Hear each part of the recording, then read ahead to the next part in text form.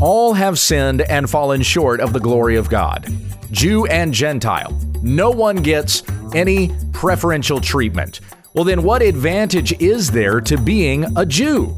Much in every way when we understand the text.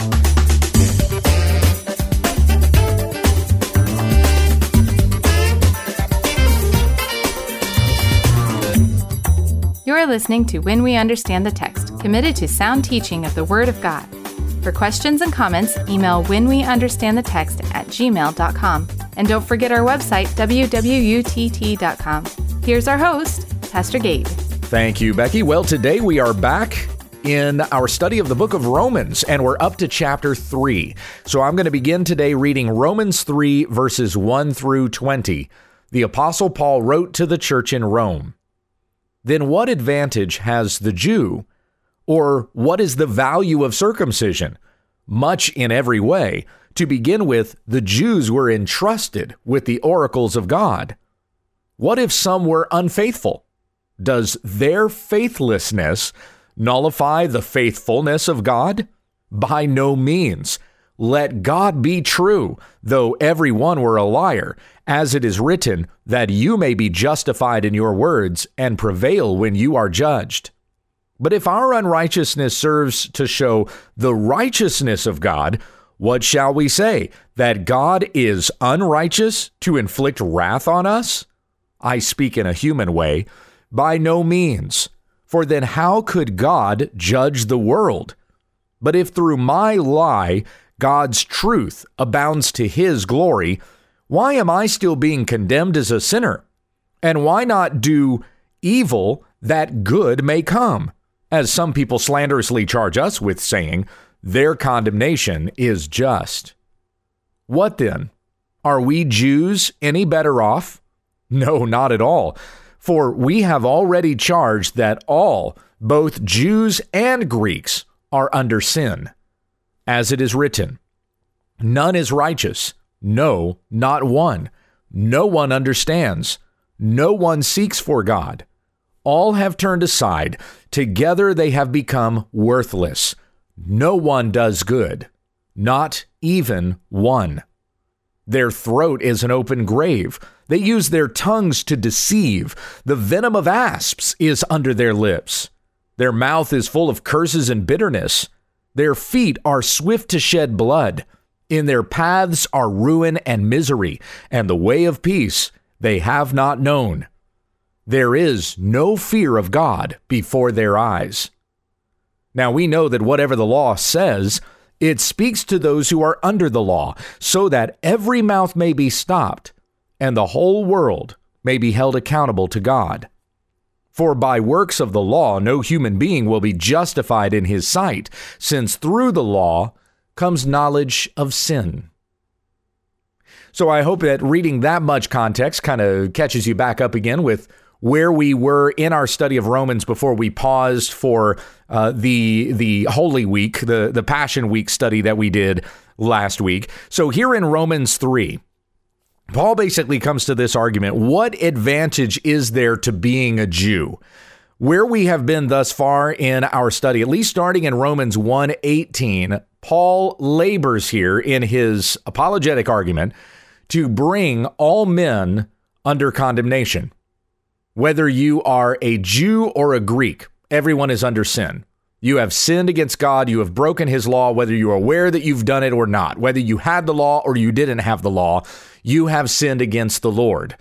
And any judgment that he brings upon you, he is just in bringing. There is no one who is good. So when we get to Romans 3, it's like he brings the summary all together. First, the Apostle Paul was talking about how men the world over are wicked and unrighteous, and they practice unrighteousness, pursuing lawlessness in rebellion against God. Then when Paul gets to chapter 2, he makes sure that the Jew understands, hey, you have no cause for boasting. For though you were given the law, you didn't keep the law. You broke it. So there's even less reason for you to be boasting before the Lord, since you knew what his righteous decrees were and you did not follow them. And when you judge somebody else who is not as righteous as you are, you condemn yourself because you haven't been keeping the things that you are condemning someone else for.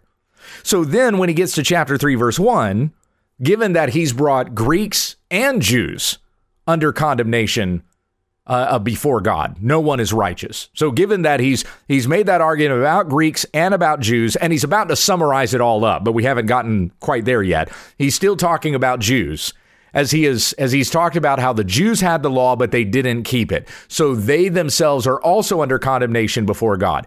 Therefore, what's the advantage of being a Jew? If the Gentiles did not have the law, but they still sin against God and they will be condemned. And the Jews had the law, but they still sin against God and they will be condemned. Then what's the point? What's the point of being a Jew if no matter what, whether we had the law or we didn't have it, we're still under condemnation before God? So what advantage is there to being a Jew? Well, Paul responds to that question. It's a rhetorical question. Like he knows as he is writing, as he is presenting this argument, what some are going to say. And he's encountered this before because Paul has been a debater. He's debated in the public square. He's gone into the synagogues and he's preached there. He's read from the Old Testament scriptures. These are the arguments that get brought up to him and he responds to them. So if everybody, whether they are a Gentile or a Jew, is under the judgment of God, then what's the advantage of being a Jew? And Paul says here, much in every way. So he asks this in two questions. Then what is the advantage of the Jew? What advantage has the Jew? Or what is the value of circumcision? Because this was the way we closed out chapter 2. Paul said in Romans 2:25, for circumcision indeed is of value if you obey the law, but if you break the law, your circumcision becomes uncircumcision. And eventually he gets to this argument in verse 29, but a Jew is one inwardly, and circumcision is a matter of the heart, by the Spirit, not by the letter. His praise is not from man, but from God. Paul is saying anyone can be a Jew.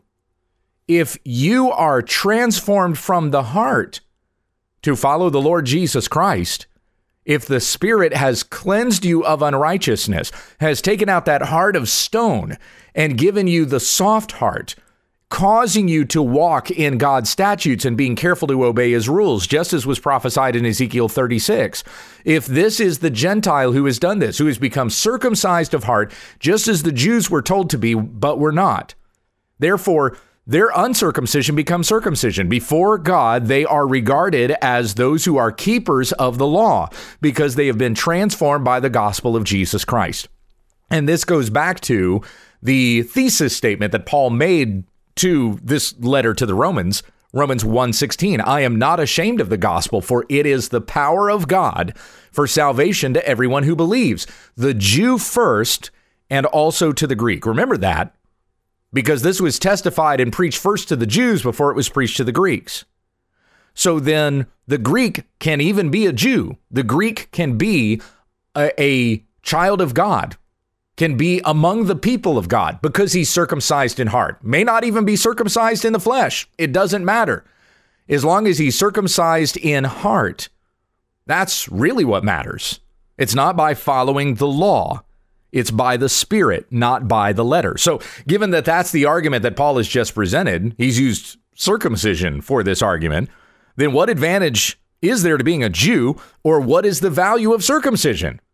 Because if being a Jew does not qualify you before God any more than being a Gentile, and if circumcision or keeping the law doesn't save you, then what's the point of either of these things, being a Jew or having circumcision? And Paul says in verse 2, much in every way.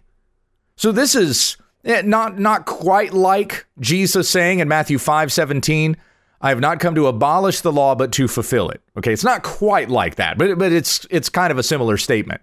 With Paul saying that, I'm not abolishing here the things that have been taught to the Jews, but rather trying to help you understand that all of this was pointing to a better way.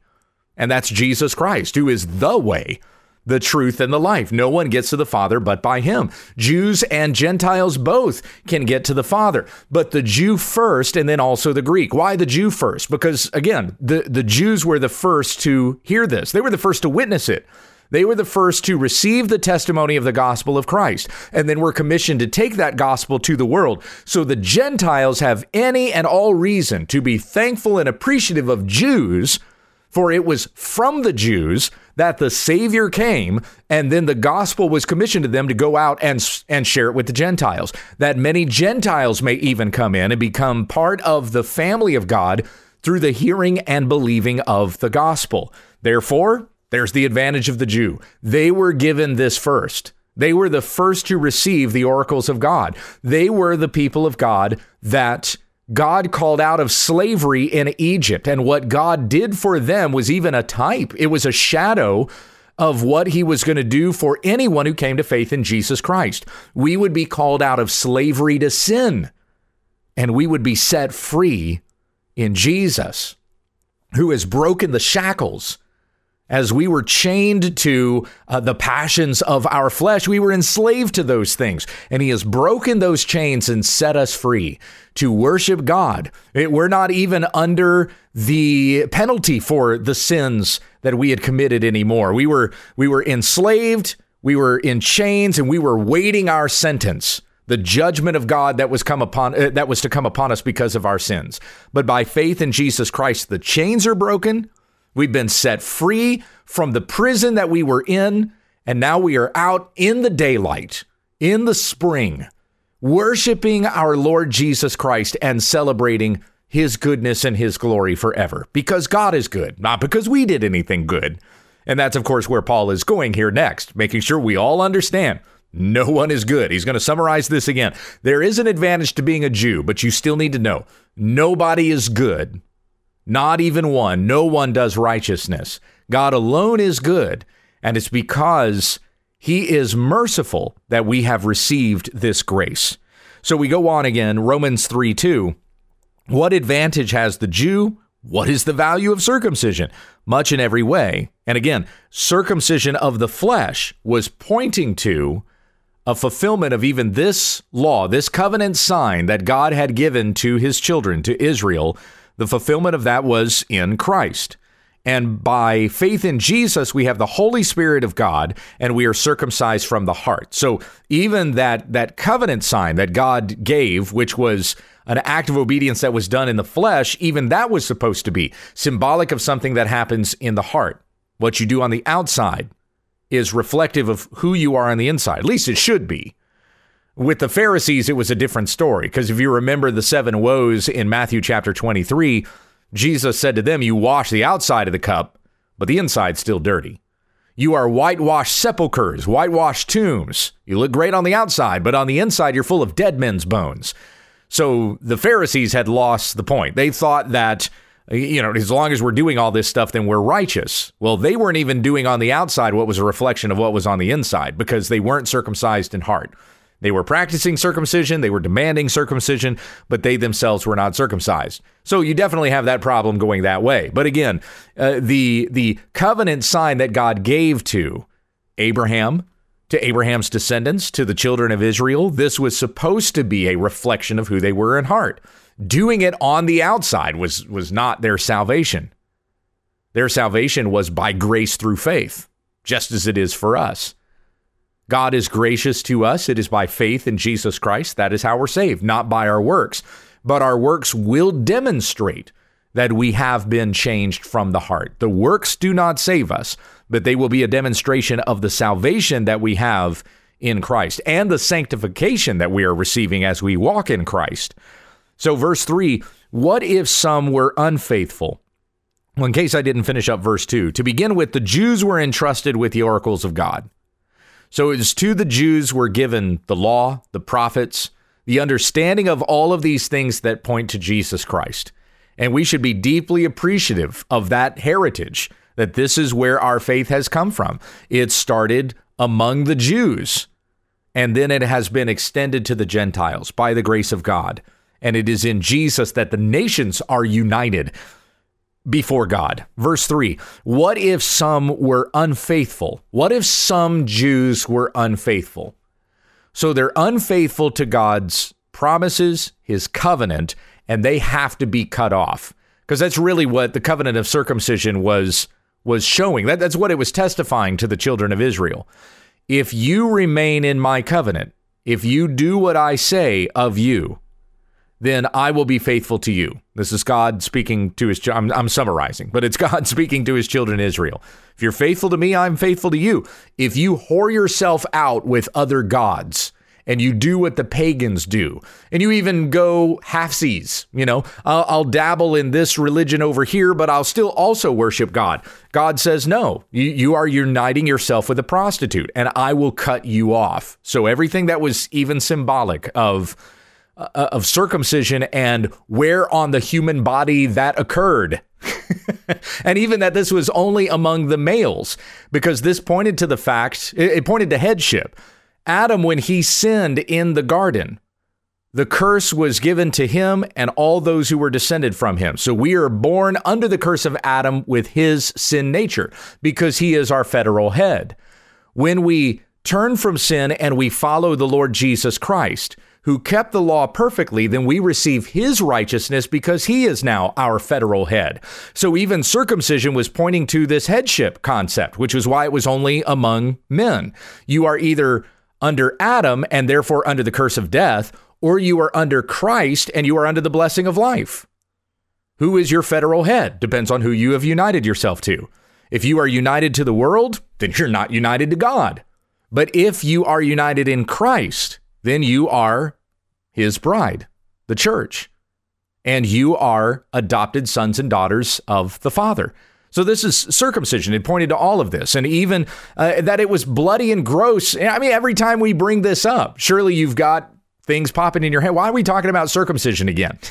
This is gross, right? Because sin is gross. It's awful. Sin is an awful thing in the eyes of God, and we have to know that. We have to know that God hates sin. And because of our sinfulness against God, we're worthy of his judgment and his wrath, as Paul is talking about here in Romans 3. He is not unjust. He is not unrighteous for punishing us. We're the ones who were unrighteous. We're the ones who were faithless. God is always faithful to his promises. He is faithful to himself, which is why any decision that he makes is always going to be just. Nobody is going to be able to stand before God and say, why have you done this thing to me? This is your fault. You're God. You're the one who made me this way. That's an argument that Paul is going to get to when we get to Romans 9. I don't want to jump too far ahead, but just to stick with here, understanding we're the ones who are faithless. God is the one who is faithful. If we are in the covenant of God, if we are in the covenant by the blood of Christ and we are united with God, we will never be out of that covenant. He will never cut us off from that covenant. If somebody claims to be part of the covenant of God, but does not remain in that covenant, then they were never truly part of the covenant in the first place. God is faithful. People are the ones who are faithless. All right. Consider these words of Jesus in John chapter 10. And we'll close with this. We'll come back to talking about everyone being a liar, everyone being unrighteous. We'll look at that tomorrow. So consider these words of Jesus from John chapter 10. Jesus said, starting in verse 25, I told you, and you do not believe. The works that I do in my Father's name bear witness about me. But you do not believe because you are not among my sheep. My sheep hear my voice, and I know them, and they follow me. I give them eternal life, and they will never perish, and no one will snatch them out of my hand. My Father, who has given them to me, is greater than all, and no one is able to snatch them out of my Father's hand. I and the Father are one. Let me consider for just a moment what Jesus said here in verse 28. I give them eternal life, and they will never perish. My friends, if a person claims to have eternal life in Jesus Christ, but then they stop following Jesus and they go back to living the way of the world, then they never had eternal life. It wasn't eternal. You either have it or you don't. There's no jumping into the pool of eternal life, and if I die here, then I will have eternal life, or jumping out of the pool and now I don't have eternal life anymore. That's not the way it works. Is it eternal or is it not? Has Jesus given it to you or hasn't he? If you have been given eternal life in Christ, then you have it. When you die, you will spend eternity with God. If a person claims to be a follower of Jesus and to therefore have eternal life, but then they walk away from Christianity, they're not even a Christian anymore. They renounce it, or they just, you don't even see any good fruit in them anymore. They're not bearing fruit for righteousness. They're walking in the ways of this world. They might even say they're a Christian, but all you see in that person's life is worldliness. Then they were never a follower of Jesus, and they don't have eternal life. It was never given to them. Jesus gave the parable of the sower in Matthew chapter 13, where he stated explicitly, there are those who are going to look like they're followers of Jesus for a time. They will immediately spring up, but they have no root in themselves, and they will wither and die away. So they receive the word with joy. It looks like they're a follower of Jesus, but all they had was a passing opinion. It was not a true and genuine faith. Therefore, they never really were part of the covenant. So God is not faithless for cutting them off. They weren't ever in the covenant in the first place because they were not circumcised in heart. Might have looked like something on the outside, but on the inside, that transformation had never actually taken place. Therefore, God is never faithless in his judgment of those who fall into judgment. He is faithful to himself, and he is faithful to those to whom he has given his promises, and walk in those promises and demonstrate that they have the promises of God when they do what Jesus told us to do. Jesus said, I give them eternal life and they will never perish. No one will snatch them out of my hand. And take that as a great comfort and security, dear Christian. No one can steal you away from your Savior. He has authority over all. As I quoted yesterday in my sermon reading from Matthew 28, verses 18 through 20, where Jesus says, all authority in heaven and on earth has been given to me. We are safe and secure from all alarms in the hand of our Savior, Christ. No one, nothing can snatch us away from him.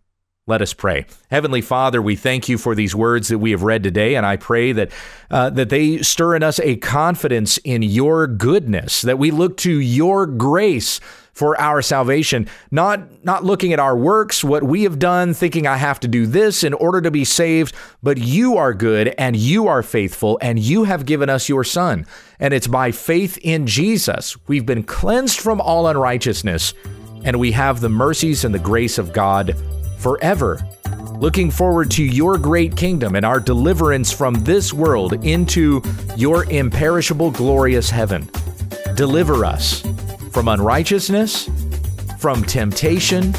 Help us to walk in the holiness of Christ today. We pray this in Jesus' name. Amen. Thank you for listening to When We Understand the Text with Pastor Gabe Hughes. If you'd like to support this ministry, visit our website, www.utt.com, and click on the Give tab in the top right corner of the page. Join us again tomorrow as we continue our Bible study when we understand the text.